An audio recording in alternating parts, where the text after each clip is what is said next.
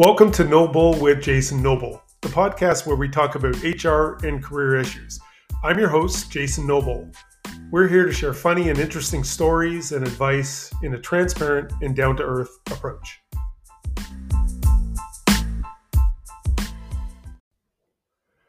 The pandemic changed our world in so many ways. Wearing masks, online shopping, and remote work. Roughly 59% of the workforce works hybrid or fully remote. That's led to a lot of challenges around managing people. Some people can adapt and others struggle. Which brings me to my guest today, Lisa Brisebois. Lisa has seen her business partners both struggle and thrive and wants to share her insight by taking a deep dive into leadership challenges under a hybrid or remote model. Lisa is a highly respected HR leader with both private and public sector experience. She's dedicated her career to building HR strategies with a focus on leadership, talent management, hybrid workforce design and equity, diversity and inclusion. She's worked at WSIB, Humber River Hospital, the Ministry of Education, and the Ministry of Colleges and Universities. Lisa lives in Midtown Toronto with a partner, 2 daughters, and a very large cat. Lisa, welcome to the No Bull podcast. Thank you so much, Jason. Really happy to be here. Yeah, I appreciate your time.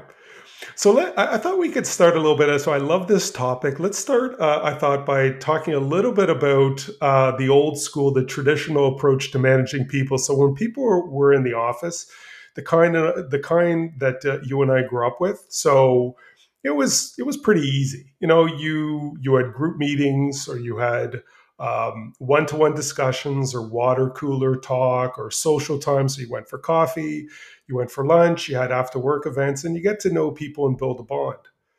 But obviously that's changed over the past couple of years. So tell me a little bit about what you've seen. Sure. Yeah, no question. Things have changed a lot. You know, I think the big changes that we saw with hybrid work is this new idea of what the workplace means. That it could mean, you know, corporate office some days, kitchen table the next day, and that changes the dynamics for everybody. And the shift away from all of that constant connection with colleagues certainly makes a difference, and something that leaders have had to sort out. I will say, for the record, I think that there's been some amazing benefits. I think that what it has done is it's resulted in a greater democratization of really well-paying jobs.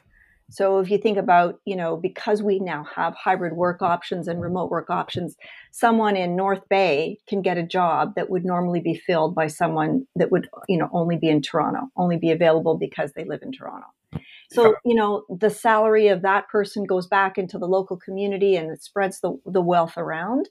Mm-hmm. And you have that ripple effect that I think is just, has an amazing transformative effect, I think. And the pandemic accelerated so many of these changes. And it also changed and I think debunked the way that we think about productivity. So it debunks all those assumptions of, in the old days, pre-pandemic. It feels like, like we're talking about the Stone Age. I know. Everything was, the expectation was that you could, you were most productive when you were in the office. The dominant sort of view among leaders was that you needed to be in the office. A lot of organizations had no appetite at all for any kind of work from home, or it was actually seen as something that was a big risk to your career if you availed yourself of it.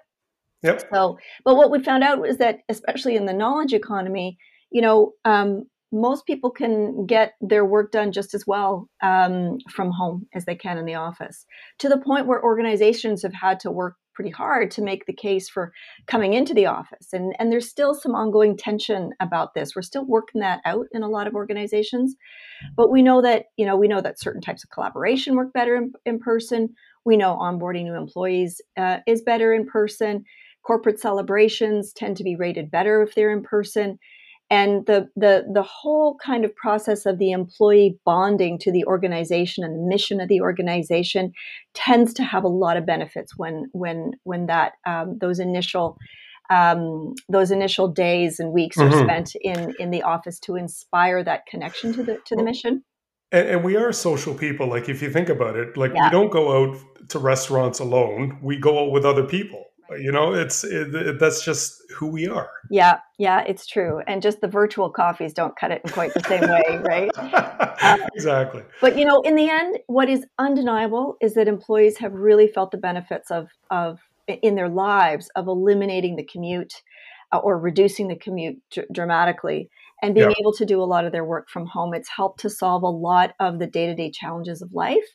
And it's really pushing organizations to have an employee value proposition that emphasizes hybrid work and flexibility, the concept of flexibility in a lot of their ways of working with employees as the kind of table stakes now.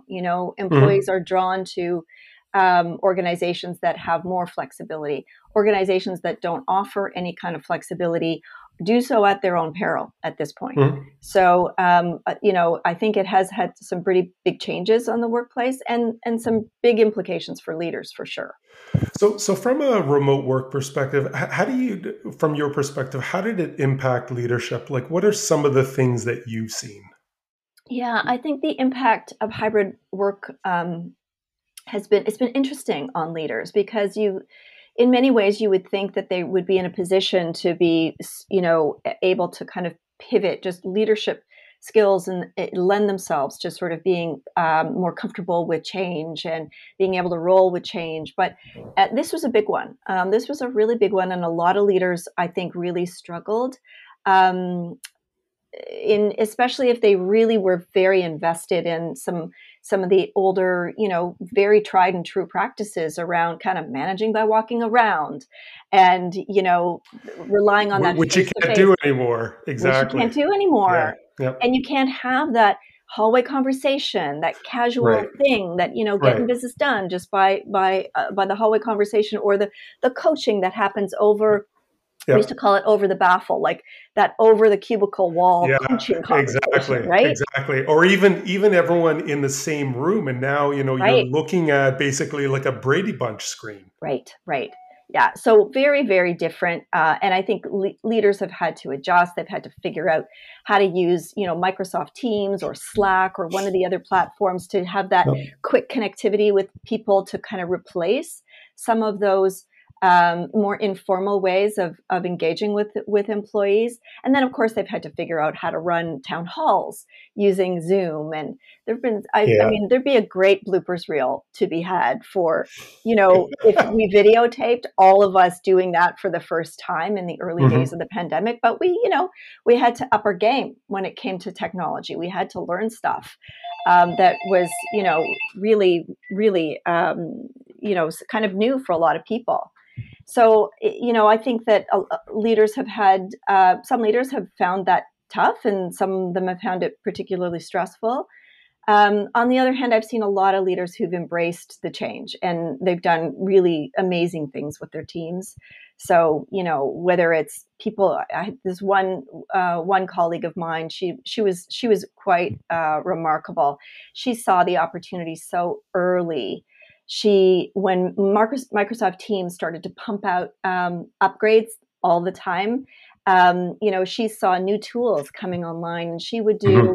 she would do a monthly team meeting where she would, demo the, Microsoft Teams virtual whiteboard and get people, run a fun activity, get people to do that activity, and that really allowed her to, to it drove her own, it accelerated her own learning, promoted the learning with the team, also helped everyone kind of move in the right direction when it came to using technology. She did that every month for a year as the tools just got better and better.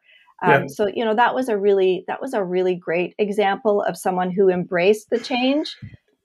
And when I remember when we were talking before the podcast, you were mentioning about there were some people that just on an introverted basis, they were uncomfortable dealing with people in a live setting, so in an in-office setting. But you mentioned that you've seen these people actually thrive now that it's moved to a hybrid or remote model, because now all of a sudden, I guess people can be a little more confident in front of a screen. I'd love to hear some like a story, obviously without any names or anything like that, but I'd love Yeah. to hear some of the success stories you've seen.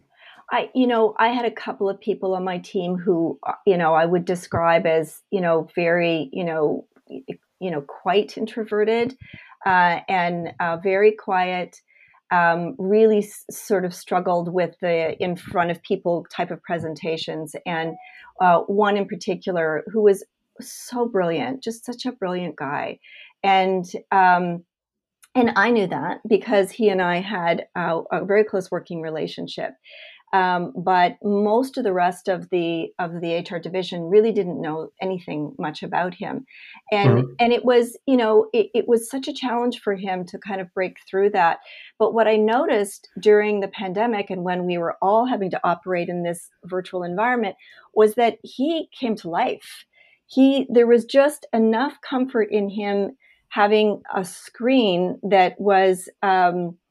Between him and the actual people, that it reduced anxiety. It just made it that much easier for him to focus and to feel comfortable in his presentation style. And so I found that it was actually the more extroverted people who struggled during the pandemic and in the virtual world, because they so missed a lot of the energy of the in person environment. And of course extroverts really benefit from, that's how they get energized. But the introverts really shone. And I saw his ability to perform, his comfort with presentations grow, his skills sharpened in that Mhm. time, and he just readied himself for more in his career, by really being able to kind of bring a superpower out that was always there, but being able to kind of have a safer sandbox to practice in was really to his benefit. So that really to me was so game changing, because I would have, as a leader, I would have said that this isn't going to be good for employees. Yeah. And there's that I don't know that I would have been able to come up with examples of where it could have been beneficial, Yeah. but I absolutely saw it live, on camera with people. So I'm wondering on your opinion on this. Like when, so if you're working under a hybrid model, for someone who's introverted, do you encourage the person to manage people, I guess, from a virtual perspective? Will that person be more effective that way? And then the person who's a little more extroverted, you manage people in an in-person setting. Like what? I, I guess what?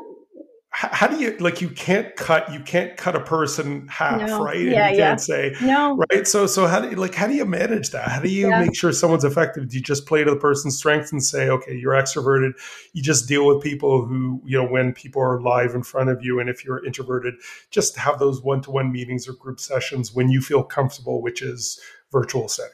I think whenever you can play to your strengths, you should. And if you have the flexibility to be able to schedule things in such a way that you can have, that, if you have an internal client and you can be most effective supporting that internal client in an HR role face to face, that's when you bring your best. And if that's something that you can organize with your client, then you should. None of us are going to have the luxury of being able to do that all the time, but I'm a big I love Marcus Buckingham, and Marcus Buckingham talks a lot about that playing to your strengths piece as something that we have to manage the things that we don't do really well, but the more we can lean in and exercise our superpowers, the better for the individual, and the better for the team, and the better for the organization. So whenever possible, I would recommend that people try to organize their work around where they do best. And but we all still have to play in both lanes, because as you say, Hmm. we can't be cut in half. So you still have to learn how to adjust and deliver in a virtual world or in person. Hmm. But it's great to have the choice, some choice at least, to have both available. Hmm. So, talk to me a little bit about being inclusive under remote work. So, what does it mean to be an inclusive leader under remote work? Well, inclusive leadership, regardless of remote or virtual, um, inclusive leadership is all about knowing your team. In the old days, being an inclusive leader meant saying, I have an open door policy, right? Yeah. Like that was kind of all you needed to do. I mean, we didn't even use the word Yeah. inclusive leadership, up until maybe 10 years ago. It was all open door. You're Open absolutely door, right. Open open door. door. Just come in. Just come in Let's shoot. anytime. Let's shoot the Yep, crap. Let's. yep, yep. And Yep. and so that's what it meant to fulfill that Yep. idea of inclusive leadership. But now it's really not about waiting for people to come to you. It's about being proactive and walking out of your door, whether your door is That, virtual or very true. real, and Yep. going out and engaging with people. So, and it's about being informed about. It's about knowing your people. Always, it's about knowing your people. That's your best defense to all the things that can happen in a work environment. That's your best accelerator for all the good stuff that you can promote. The more you know people, the better, and the more informed you are about the barriers that exist for people depending on any aspect of their identity, and being active and proactive as a leader in terms of bringing those barriers down is really what makes an inclusive leader. So for instance, it's June, right? It's Pride Month. um, and it's something that I've always made a big point of celebrating. It's important to me personally. I have a daughter who identifies as bisexual, and in my one of my roles, I had a manager who reported to me. She came out to me, Hmm. and she said that it was the first time in her 20-year career that she had felt comfortable being open about this part of her identity in the workplace. She had kept it completely under wraps.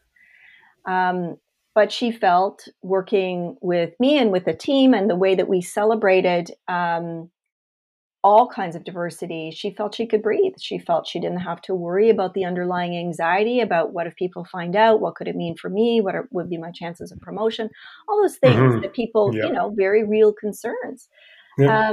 So that's inclusive leadership, and I'm happy to say that when I left that organization, she was actually promoted into the role. So I like to think that the comfort she felt in being who she was and being able to bring her whole self to work contributed to her ability to become ready for that next promotion.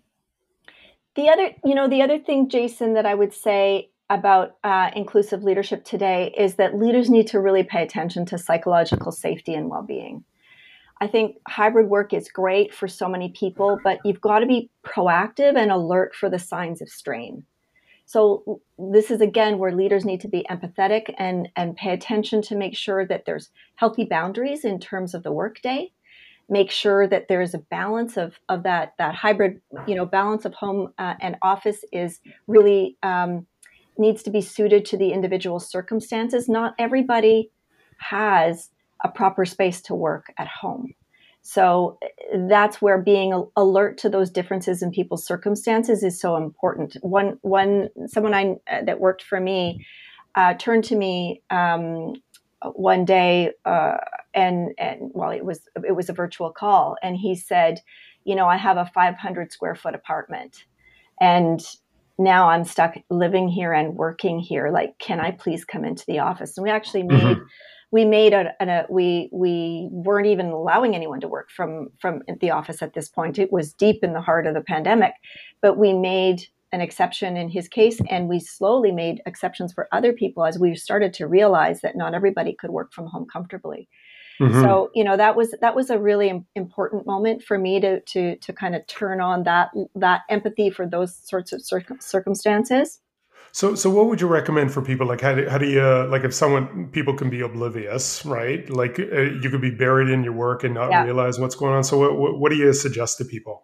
Well, one of the things that I did was I did two kinds of check-ins.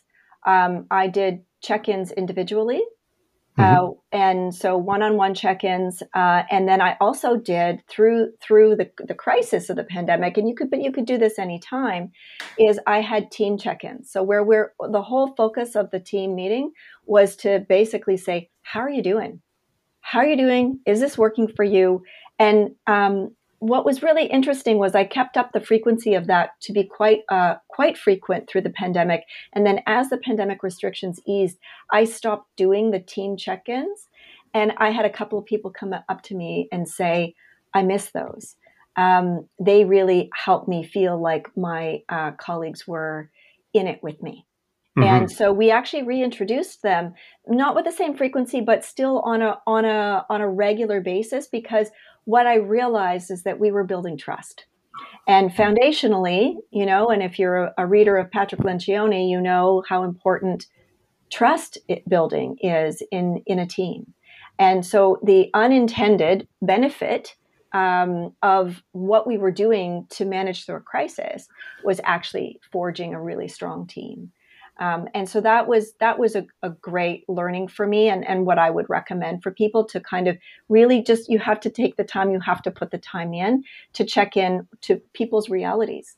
And one of the activities that we did was what's in your backpack. Have you ever done that activity? I didn't come up with it, but it's a great kind of team building, or you could even use it as an icebreaker that is about unpacking what we bring to work and kind of what's happening in our lives that's in our backpack, that we carry, and we carry it all day long.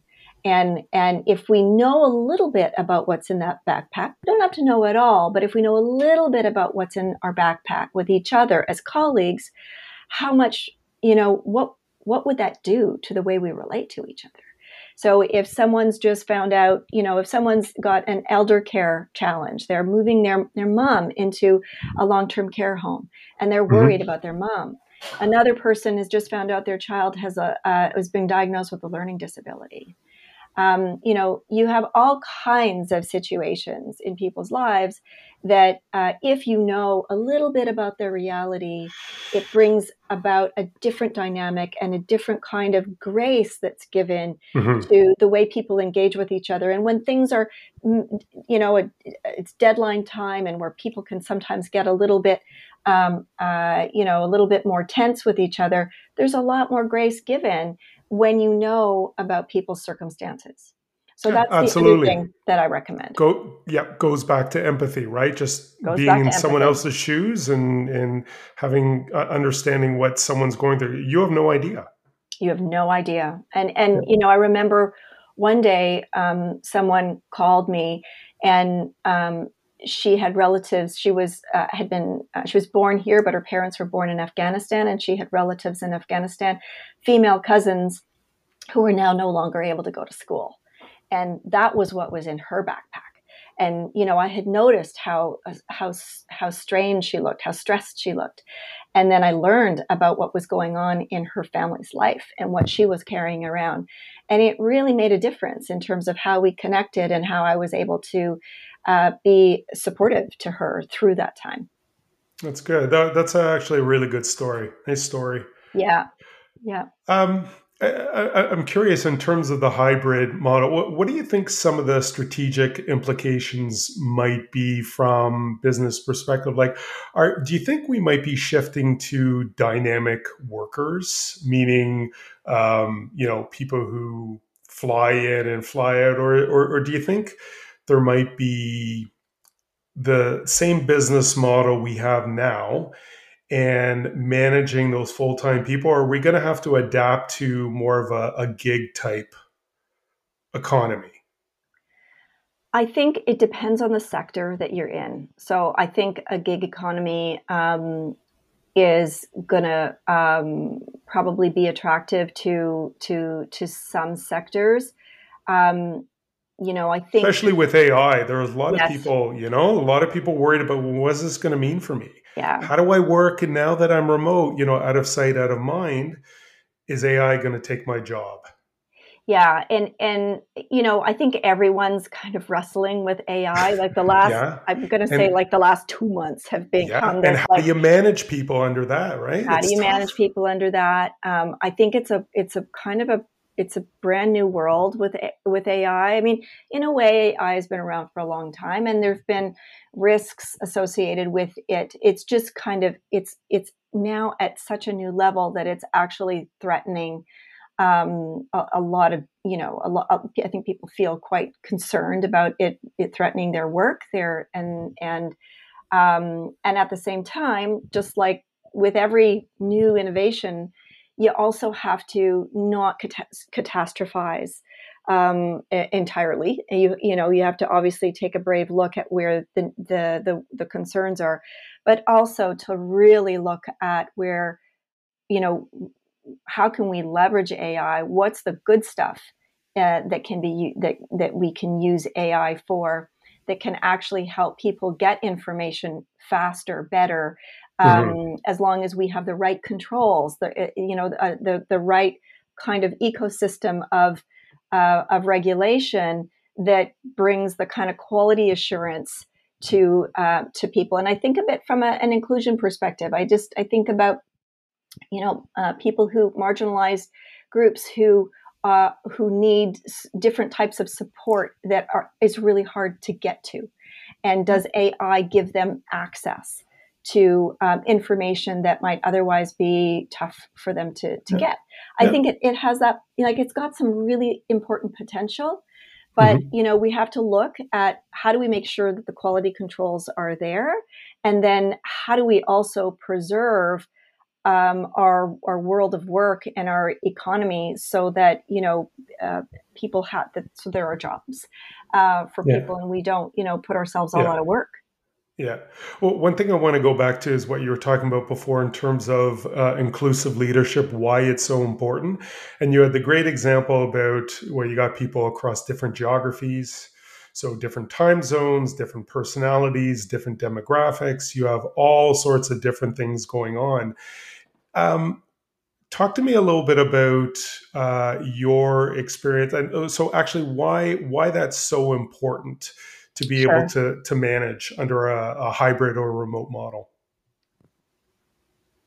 Well, I think inclusive leadership um, in a remote or hybrid environment um, is so important, because it's about hearing the employee voice and the employee experience. So as our workplace changes and our models of work change, we have to do that in it really has to be a marriage of what is right for the organization and what is right for employees. So we Hmm. have to be listening, we have to be continuously listening, and we have to make sure that we're inclusive in that, so that we're considering it from all facets. So making sure that we're hearing the voices of employees, showing that we care about them as people, not just as human capital, a term, by the way, I loathe. Um, so that we care about them as people, and that that authentic, inclusive leadership comes through when you really genuinely care. People will let you know, and you, whether you're surveying them or you're having focus groups or you have other listening mechanisms, um, it does come through. A leader who's not inclusive is one who hasn't engaged in the ongoing learning and reflection of understanding the different barriers and challenges that exist individually and Yep. systemically, or who hasn't put any of that learning into practice. So And it's that activity that's so important. and I got to think that just from, and this is just my own perspective, but I got to think that when you're dealing with people remotely, as well as also in person, like that really makes it tough, because you're trying to manage personalities not only in front of you, but also people, like people, you don't know if people are with you or not when they're virtual. You Yeah. can see people's expressions when they're right in front of you, but virtually you can't. So I think you really have to make an extra effort to bond with those people, to understand those people, to really build that connection in order to have that. So to build that inclusivity so that everyone's on board with you, and you've got that buy-in when you're trying to roll a project out or whatever it is you're trying to do. For sure. And I think it's a big challenge. And one of the things that, I think a lot of organizations are doing are putting in team norms for virtual engagement so that you get some kind of visual connection. And there's always a balance with that, because it is very hard to be on screen all day long. There's more and more research about how taxing that is on multiple levels.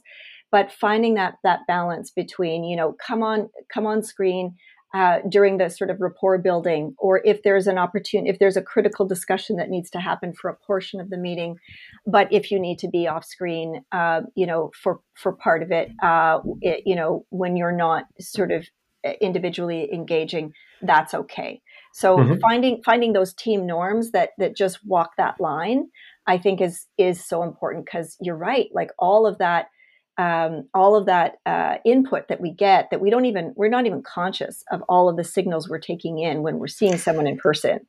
Exactly. And it's, when you have a conversation in front of someone, you can, it's very easy to kind of have that interruption or that natural flow. But when it's virtual, like, you have to pause, and it can be awkward. So you want to show, like, I want to show I'm listening to someone.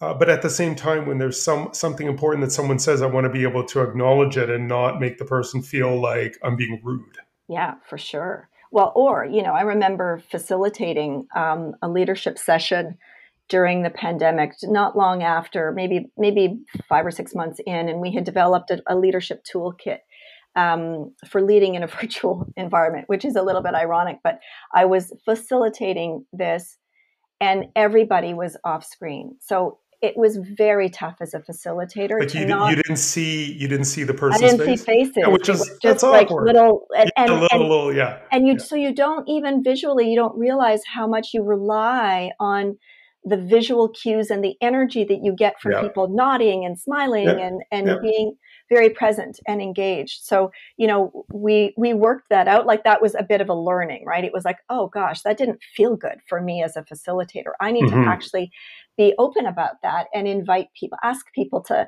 kind of, don't leave me hanging here. Like, we need to have this. This is going to be better if we have some visual connection. So that's there's a lot of lessons learned, I think, in working out those new ways of engaging. Perfect. So we're just going to move right now to what I call the noble round. These are some rapid fire questions. Okay. So first thing I want to ask you is just, what one piece of advice do you have for up and coming HR leaders? So I think that, it's a little bit of a summary of what we've been talking about, Jason. I think that, we have long known that leadership drives culture.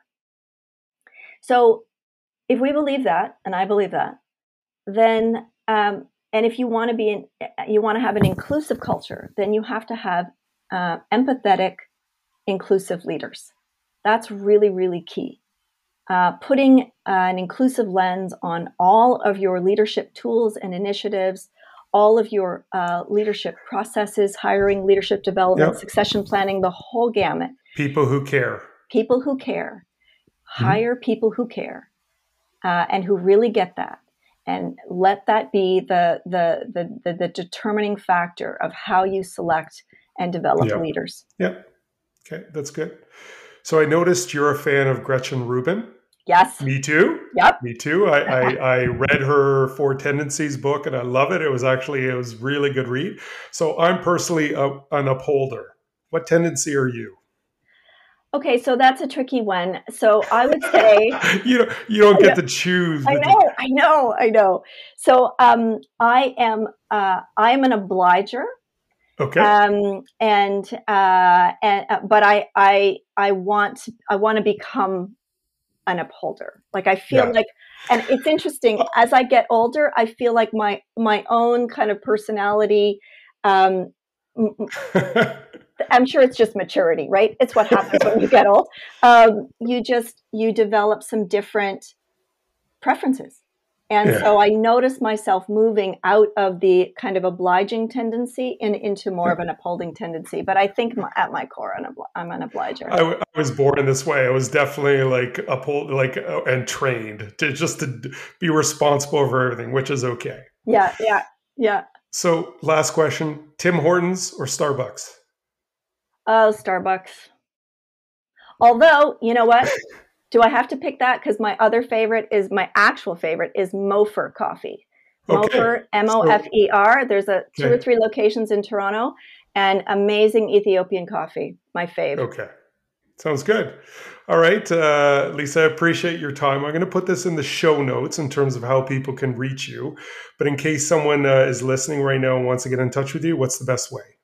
Best way to get in touch with me is by email, and you can email me at lisabrisebois3@gmail.com. So LISABRISEBOIS3@gmail.com.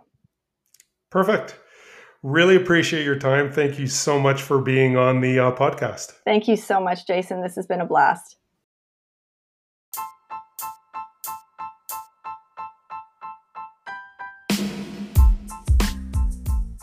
Thanks for listening. If you enjoyed the show, please like and rate us and spread the word. Do you have any questions or suggestions, or are you an HR leader that has great stories and advice to share? Then send me a note at podcast@noblesearchgroup.com. That's podcast@noblesearchgroup.com.